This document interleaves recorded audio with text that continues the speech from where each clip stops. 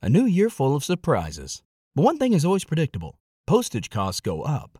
Stamps.com gives you crazy discounts of up to 89% off USPS and UPS services. So when postage goes up, your business will barely notice the change. Stamps.com is like your own personal post office, wherever you are. You can even take orders on the go with the mobile app. No lines, no traffic, no waiting. Schedule package pickups, automatically find the cheapest and fastest shipping options, and seamlessly connect with every major marketplace and shopping cart. There's even a supply store where you can stock up on mailing supplies, labels, even printers. Stamps.com has been indispensable for over 1 million businesses just like yours. All you need is a computer or phone and printer. Take a chunk out of your mailing and shipping costs this year with Stamps.com. Sign up with promo code PROGRAM for a special offer that includes a 4-week trial, plus free postage and free digital scale. No long-term commitments or contracts. That's Stamps.com, code PROGRAM.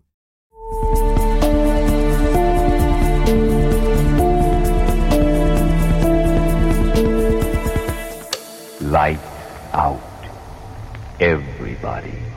What's up, everybody? Welcome back to another episode of the Lights Out podcast. I'm your host, Josh. As always, I'm joined by my producer, Joel. And today we are covering a very dark and tragic event. This event is called the Covina Christmas Eve Massacre, which was carried out by a man named Bruce Pardo, which is who we'll be diving into first. But before we get into the episode, there's a few things I wanted to sort of announce and catch you up on. So this episode of Lights Out will actually be the very last episode until the new year.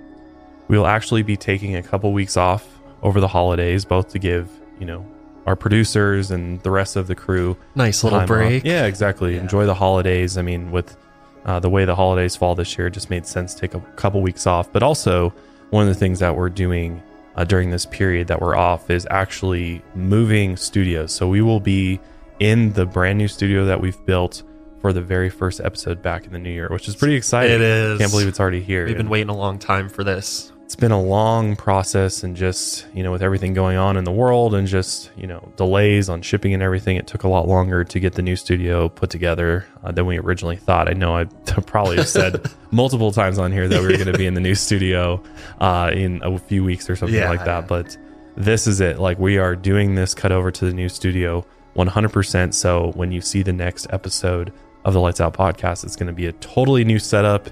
It's in a totally new space, totally new vibe to it, which is cool. So I'm excited to see what you guys think of that. So with that being said, our first episode back will be January 21st. So that is when you can expect that new episode in the new studio to drop, and we will be, off to the races at that point. But this episode of the podcast is brought to you by Canva, Sundance Now, and HelloFresh. Also, there is still some merch out there at milehighmerch.com. We restocked the Candle Skull logo, long sleeve t-shirt and hoodie. So if you didn't get a chance to get your hands on one of those, go get it while you can. It's limited quantity, and I'm not sure how long they will last. So again, that's milehighmerch.com. And lastly, we wanted to thank you for supporting the Lights Out podcast. It's been really awesome to see the show grow over this year. It's been a hugely successful year for us. I think our growth was like up 200+% this year. Insane growth. Which is actually crazy. I mean, when we started this, I really had no idea what the show was going to become. And, if you watch the other show I co-host, Mile Higher Podcasts, I know many of you watch both of those shows. But when I started this, I really had no idea that there's this many people interested in sort of this darker side of crime and society and, the paranormal world. And so it's just been an absolute joy for Joel and I to be able to do this together. And obviously as brothers, it's, a really fun experience to sort of work on this together. Absolutely. Living the dream. For sure. We're definitely living the dream. So thank you to all of you for all your kind words, support, and just understanding, things happen. And, we've had to cancel some episodes, and maybe our break is a little bit longer than you'd like, but just know that we have, we do this in order to provide the best possible quality and experience for our listeners and, people watching on YouTube. And, now we're on TikTok, and, we're trying to expand our reach. And so, just thank you to every single one of you. We appreciate you guys. Absolutely. But let's go ahead and jump into this absolutely horrific event that occurred. And it's kind of ironic that the day this episode is going up is Christmas Eve. And this event happened on Christmas Eve in 2008 by a man named Bruce Jeffrey Pardo. Now, Bruce was born on March 23rd, 1963 in Los Angeles, California. He went to John H. Francis Polytechnic High School in Sun Valley, California, and after graduating, he attended California State University in Northridge. Then he went on to work at Jet Propulsion Laboratory in La Cañada, Flintridge. He was incredibly smart and made a lot of money in his field of work. But despite how smart he was, his work and attitude as an employee were just awful. He had terrible attendance, and he spent his time digging into the company's computer systems, looking at private files. He was obsessed with looking at the other employees' salaries and tax information. He constantly had money on his mind, and he was jealous of anyone that made more than him. Even though he had a decent salary in the engineering field, he couldn't help but compare himself to everyone else. And his obsession with money often caused problems throughout his dating life. Through his 20s, he had a long string of bad relationships, and he struggled with long-term commitments. But in 1988, he got engaged to a coworker named Dahlia, and they planned a wedding together. At the time, Bruce still lived with his mother, Nancy, and he complained about not having enough money to put towards the wedding. Or he just didn't want to spend any of his own money. So Dahlia agreed to pay for the entire wedding reception at a local country club. She also bought their airplane tickets and their hotel reservations for their honeymoon in Tahiti. Everything was booked, and they set their wedding date for June 17th, 1989. Bruce's mother was so excited for him to finally commit to a long-term relationship, and he would finally move out and have a family of his own. But when the day of the wedding came, Bruce got cold feet and left Dahlia standing at the altar. She later learned that Bruce had in fact withdrawn $3,000 from their joint bank account and took a trip to Palm Springs, Florida. His mother noticed a pattern of serious commitment problems, and she was constantly upset with Bruce. All Nancy wanted was for her son to get married and have a long-term stable relationship. But her dream was a lost cause. Dahlia called off their engagement, rightfully so, and never wanted to see Bruce again. Years passed, and every single one of Bruce's relationships failed. In the early 2000s, when Bruce was in his late 30s, he met a woman named Elena Lucano, and they began a serious relationship. They moved in together, and eventually had a son named Matthew. But Bruce never proposed to Elena. Even though they were building a life together, he still had major commitment issues. One day, in 2001, Elena left to go grocery shopping, and she left Bruce and their 13-month-old son at home in Woodland Hills. When she got home after a few hours, she found Bruce standing there holding their son in his arms. Matthew was soaking wet, and he looked lifeless. His head slung over Bruce's arm, and his skin had turned blue. Bruce claimed that Matthew had fallen in the pool while Bruce was watching TV. And right before she got home, he had just gotten him out of the pool. But Bruce just stood there holding Matthew. He didn't even bother to perform CPR. So Elena, obviously very upset and frantic, grabbed her son, put him in the car, and rushed him to the nearest hospital. Luckily, paramedics were able to resuscitate him, and they then airlifted him to a children's hospital in Los Angeles. And after hours of treatment, Matthew was left with severe brain injuries from the lack of oxygen. He could no longer use his arms or legs, and he would spend the rest of his life in a wheelchair and would need constant care every single day. In the aftermath of their son nearly drowning, Bruce and Elena broke up 6 months later, and Bruce tried to cut Elena and his son out of his life entirely, but he couldn't ignore the fact that he still had a son that needed constant medical attention. After only the first year of their son's treatment, the hospital bill racked up to $340,000. Elena was left paying all the bills, and Bruce hadn't contributed anything. So she did what any mother would do and took his ass to court. In the end, she got his $100,000 homeowner's insurance, and they set up a trust for $240 per month towards their son's hospital care for the rest of his life. But this still wasn't nearly enough to cover their son's medical care. After the lawsuit was over in 2002, Bruce cut all contact with Elena and Matthew. And when things got hard, Bruce left, like he always did, He wanted nothing to do with them, and he pretended like they didn't exist at all. But Nancy kept in contact with Elena and tried to support Matthew the best she could. Nancy began to resent Bruce and was constantly disappointed with how he handled the entire situation. Trying to leave his past behind, Bruce kept on dating, even though he clearly couldn't maintain a stable relationship or support his own son. In 2004, Bruce's coworker introduced him to Sylvia Ortega. She was a 40-year-old mother of 3, and they hit it off immediately. By January 29, 2006, they married and bought a 3-bedroom, $500,000 home in Montrose. And by this time, Bruce had a job as an electrical engineer at ITT Electronic Systems and was making around $122,000 a year. Bruce had a lot of money, and he liked to flaunt it. He owned a Cadillac Escalade, a Hummer, and a boat that he kept on Lake Havasu. They lived near a Redeemer Catholic church where Bruce volunteered as an usher at the children's mass on Sundays, and the church community and friends had only good things to say about Bruce. He seemed like an upstanding guy, and his family seemed to be living out the American dream. Sylvia worked in a flower breeding company in El Monte and made about $31,000 a year. And they lived together with Sylvia's 3 children, including a 5-year-old daughter that Bruce had grown close to, and they had a dog together named Saki. And everything seemed to be going well. And over a few years, they had saved over $88,000 together. But in 2007, their marriage started falling apart. Bruce had become cold, distant, and protective over his money.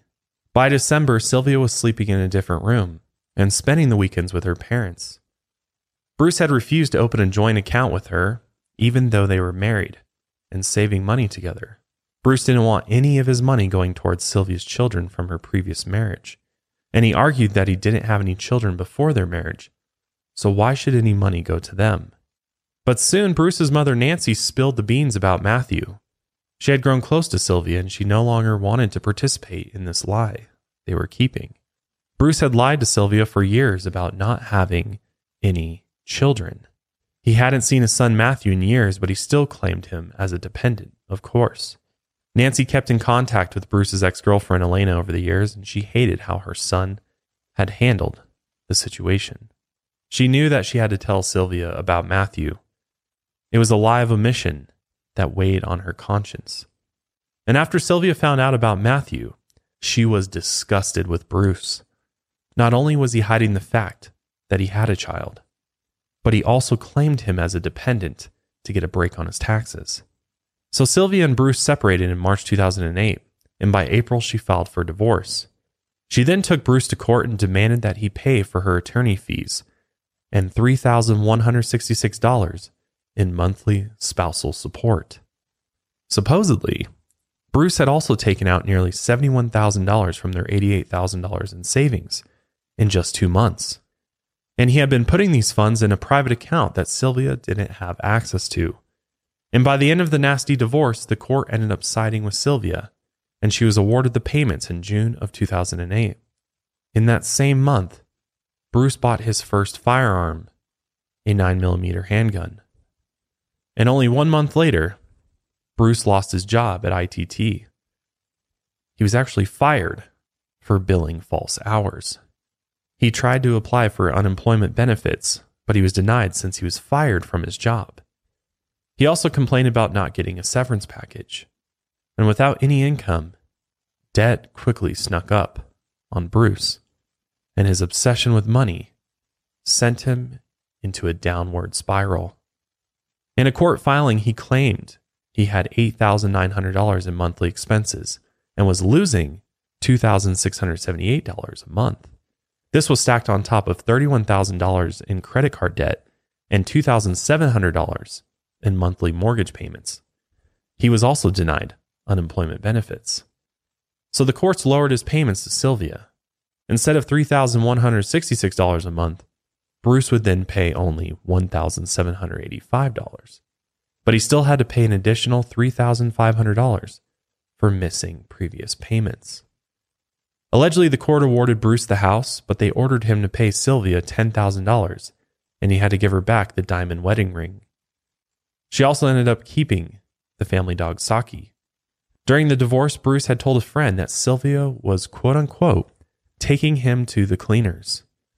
He wrote his first check to Sylvia, but it bounced, and he never tried to pay her again.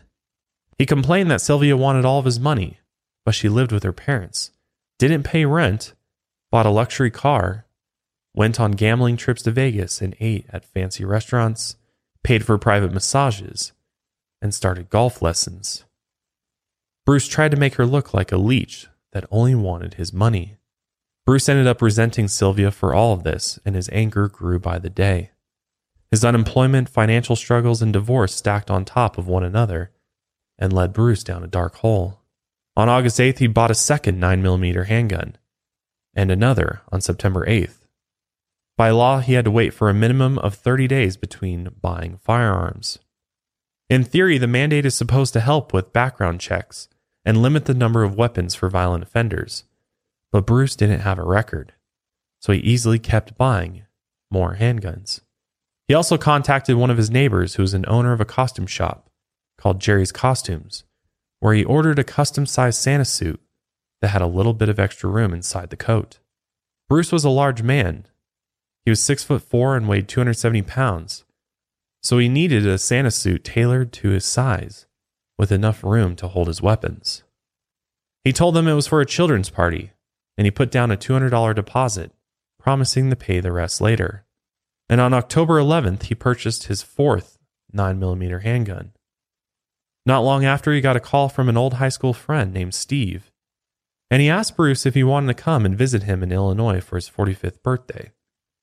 Bruce accepted the invitation, and while he was in Illinois, he told Steve everything that had happened between him and Sylvia. He had no one else to talk to, so he opened up to his friend, and he told him about how he had lost his job at ITT and was up to his neck in debt. He also told him about how he was still going through a divorce with his wife, and every time he went to court, he was embarrassed because all of his finances were on full display. And the worst of all, his own mother, Nancy, chose to sit with Sylvia's family during the divorce proceedings, and she refused to support Bruce through any of it. And while listening to his story, Steve consoled Bruce. But there was nothing else he could do besides listen to him vent. He had known Bruce for decades, and he always seemed like a nice guy. But he had no idea that in the back of Bruce's mind, he was planning something horrific. After the visit with Steve, Bruce eventually returned to California, and in November he picked up the Santa suit from Jerry's Costumes. The suit was perfect. It fit his giant frame and left a little bit of extra room inside the coat. He paid the rest of what he owed and left a $20 tip. And on November 13th, he bought another handgun, and he gathered a few different tools and gadgets from a department store, including a DeWalt air compressor, a 50-foot hose, and a tank of high-octane fuel. He began working on a secret project in his basement when he got home. And on December 18th, just a week before Christmas, Bruce and Sylvia went to court for the last time. Their divorce was final, and Bruce felt nothing but anger and rage towards Sylvia. Before we continue, we're going to take a quick ad break, and we'll be right back. Every year, one thing is always predictable. Postage costs go up. Stamps.com gives you crazy discounts for up to 89% off USPS and UPS services, so your business will barely notice the change. Stamps.com has been indispensable for over 1 million businesses just like yours. It's like your own personal post office. No lines, no traffic, no waiting. Sign up with promo code PROGRAM for a 4-week trial, plus free postage and a free digital scale. No long-term commitments or contracts. That's Stamps.com, code PROGRAM. Get ahead of the postage rate increases this year with Stamps.com. It's like your own personal post office. Sign up with promo code PROGRAM for a 4-week trial, plus free postage and a free digital scale. No long-term commitments or contracts. That's Stamps.com, code PROGRAM. So we pick up this story the night before Christmas, only a week after the divorce of Sylvia and Bruce. Sylvia's parents, 80-year-old Jose Ortega and 70-year-old Alicia Ortega, hosted their annual Christmas party. The grandkids called him Papa Joe, and they loved spending their Christmas Eve at their grandparents' house in Covina. Jose was a first-generation U.S. citizen, and he started his own business and he had a very successful career. He recently had retired earlier that year, and one of his sons took over the family business. He had been married to his wife Alicia for 53 years, and they loved hosting their Christmas party. They hosted the family get-together every year at their home in Covina, a quiet city 30 miles east of LA. Christmas was when they could see all of their family members come together, give each other gifts, and relax by the fire. They had a large family with 5 sons and daughters, named James, Charles, Letitia, Alicia, and Sylvia. They also invited their children's families, so there ended up being about 25 to 30 people at the Christmas party. The party went on as usual. It was loud, festive, and everyone was having a good time. Even Sylvia was enjoying herself, even though she had just finalized her divorce the week before. The Ortegas and their 5 children played a game of Texas Hold'em in the dining room. This was their little Christmas tradition, playing Texas Hold'em every year. And most of the kids and grandkids hung out around the backyard next to the pool. And one of the grandchildren, a 17-year-old named Michael, was upstairs on the computer by himself. As the night went on, the adults gathered around the front of the house around 11:30. They finished their final conversations and got ready to say their goodbyes. But as they wrapped up the party, a knock came from the front door. Sylvia's 8-year-old niece, Katrina, ran to greet the stranger at the door. And as the door flew open, a man in a Santa Claus costume stood in the doorway.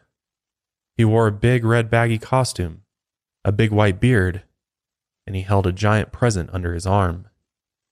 Katrina knew it was close to midnight, and he figured Santa must have been making his rounds.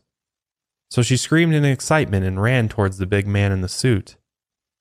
As she approached him, the man pulled out and pointed a 9mm handgun at Katrina's face and pulled the trigger.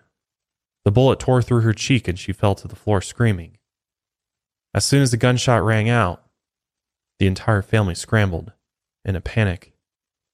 A few yelled out, telling everyone to run for cover or get down on the floor.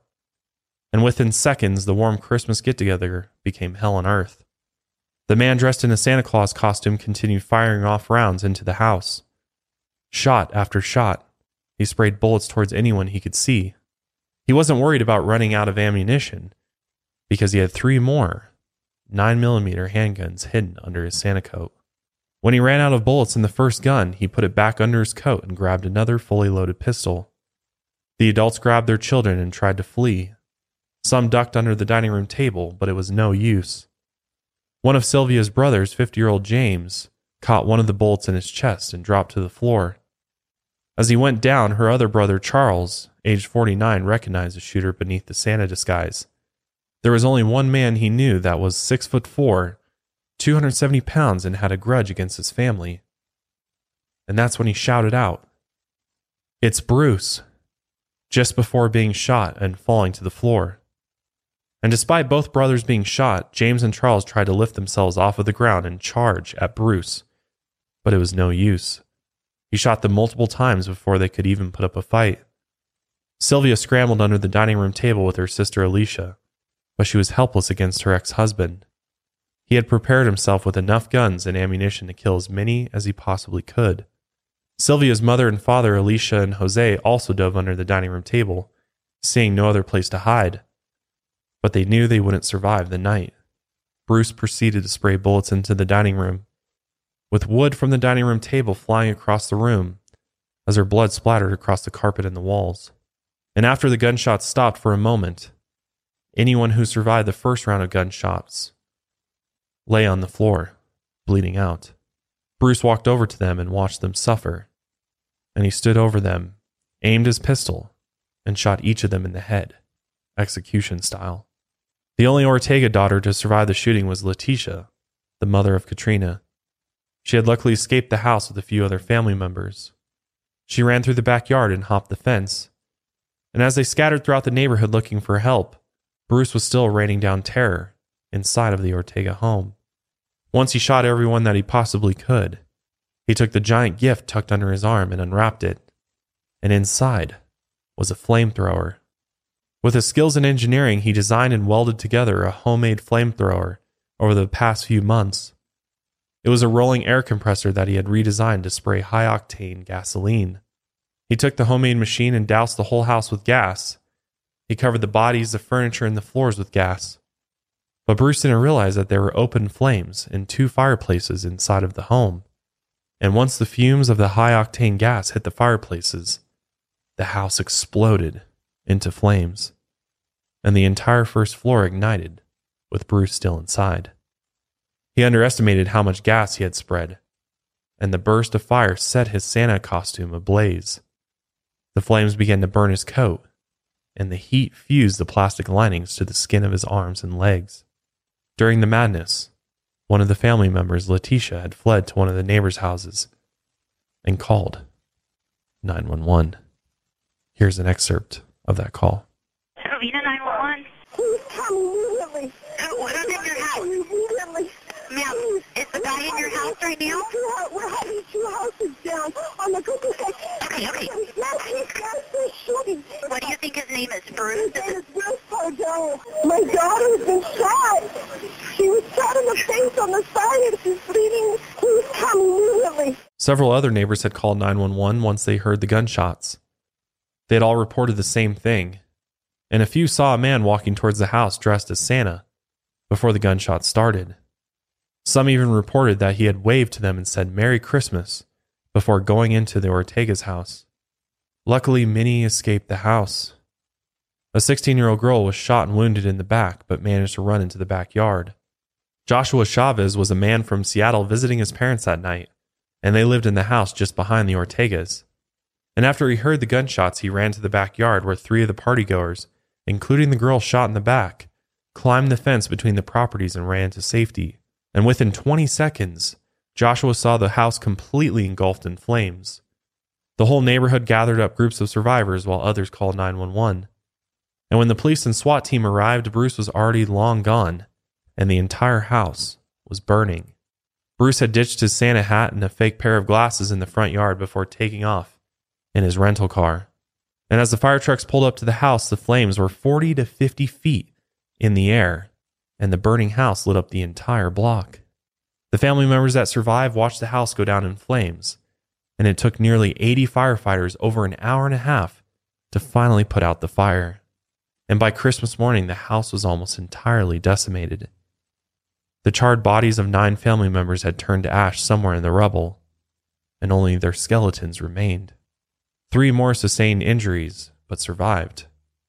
Katrina's face was wounded from the gunshot, and the bullet went through her cheek and jaw, and she needed surgery, but she was able to escape the house and survive.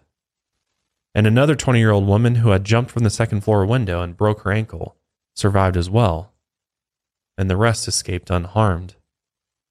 Most of them were children since they were towards the back of the house near the pool when the gunshots began.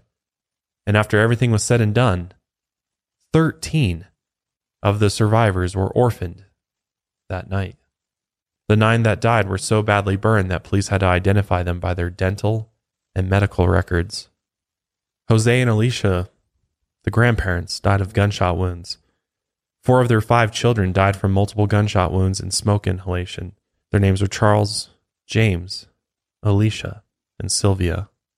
Alicia's son, Michael, died while he was alone upstairs, and reports suggest that he might have died from the initial gas explosion. And both Charles' wife, Sherry, and James' wife, Teresa, died in the fire. And after the firefighters had doused the flames, police began working the crime scene. As they identified the bodies, they also interviewed eyewitnesses, asking if they knew who the shooter was. And there was only one person who knew the shooter, without a doubt. And when they interviewed Letitia, the woman who barely escaped, she told police that it was Bruce Pardo, Sylvia's ex-husband. One of the neighbors also spotted his bright blue Dodge Caliber leaving the cul-de-sac right around 11:45 p.m. It was the only car leaving the area after the gunshots went off, and it was suspicious because all of its lights were turned off. So police suspected that the blue Dodge Caliber was the car they'd be looking for. Police put an APB out on the car and began the manhunt for Bruce. Many of the neighbors and the police officers were worried that the suspect was going to find another house to shoot up and burn down, thinking that there was a deranged psychopath on the loose. Meanwhile, a 911 call was made out of Sylmar, which is about 40 miles northwest of Covina. The man who made the call was Brad Pardo, Bruce's brother.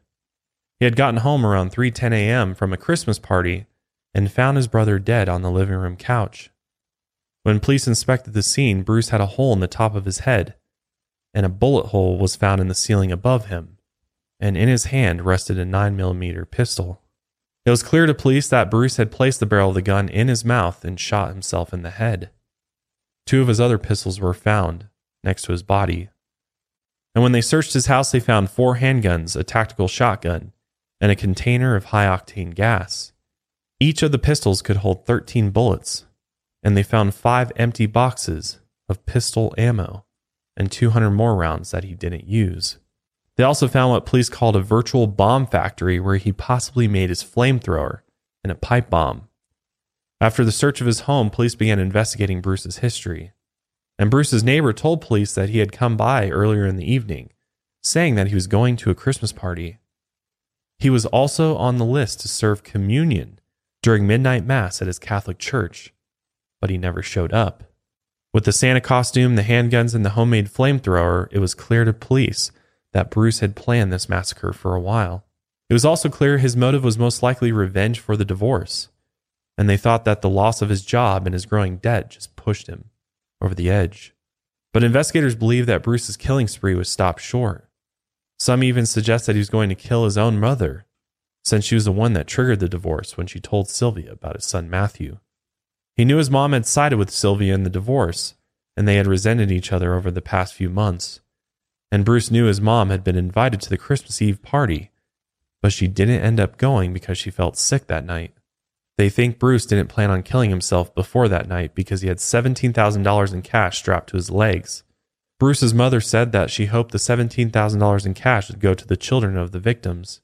He had also bought a $650 round-trip airline ticket to Illinois that was supposed to leave on Christmas morning at 12:20 a.m., barely a half hour after the massacre. Another clue revealed Bruce's intention to flee. He had also called a friend in Illinois a few days before and told him he was planning to visit. Still, investigators weren't sure if he was actually going to go to Illinois or if he just bought the tickets to confuse investigators and throw them off of his trail. But either way, he never made it past that night. A new year full of surprises. But one thing is always predictable. Postage costs go up. Stamps.com gives you crazy discounts of up to 89% off USPS and UPS services. So when postage goes up, your business will barely notice the change. Stamps.com is like your own personal post office, wherever you are. You can even take orders on the go with the mobile app. No lines, no traffic, no waiting. Schedule package pickups, automatically find the cheapest and fastest shipping options, and seamlessly connect with every major marketplace and shopping cart. There's even a supply store where you can stock up on mailing supplies, labels, even printers. Stamps.com has been indispensable for over 1 million businesses just like yours. All you need is a computer or phone and printer. Take a chunk out of your mailing and shipping costs this year with Stamps.com. Sign up with promo code PROGRAM for a special offer that includes a 4-week trial, plus free postage and free digital scale. No long-term commitments or contracts. That's Stamps.com, code PROGRAM. An autopsy showed that the gas explosions left severe 2nd and 3rd degree burns all across Bruce's arms. The heat was so intense from the gas explosions that some of the Santa coat melted and fused with his skin. Investigators thought that his injuries stopped him from fleeing, and he realized that his injuries were too severe, and he wasn't going to make it through the airport, or wherever he planned on going next.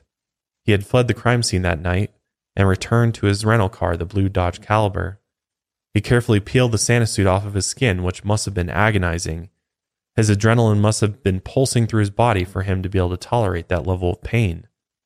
The melted Santa suit left impressions where it fused to his skin, and some pieces of his melted skin were still attached to the suit when he peeled it off. 2nd and 3rd degree burns ran up and down both of his arms that were bright red, and after he threw the suit into the passenger seat, he changed his clothes as best as he could and drove to his brother's house. And likely after realizing his injuries were too severe, he knew he couldn't go anywhere. He might have considered checking himself into a hospital, and then he would definitely have been caught. So he just decided to kill himself instead.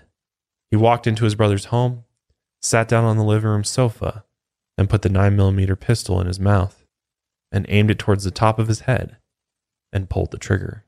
A toxicology report later found traces of cocaine in his system, which he most likely used before the shooting. And after examining Bruce's body, police found his rental car 1 block from his brother's house.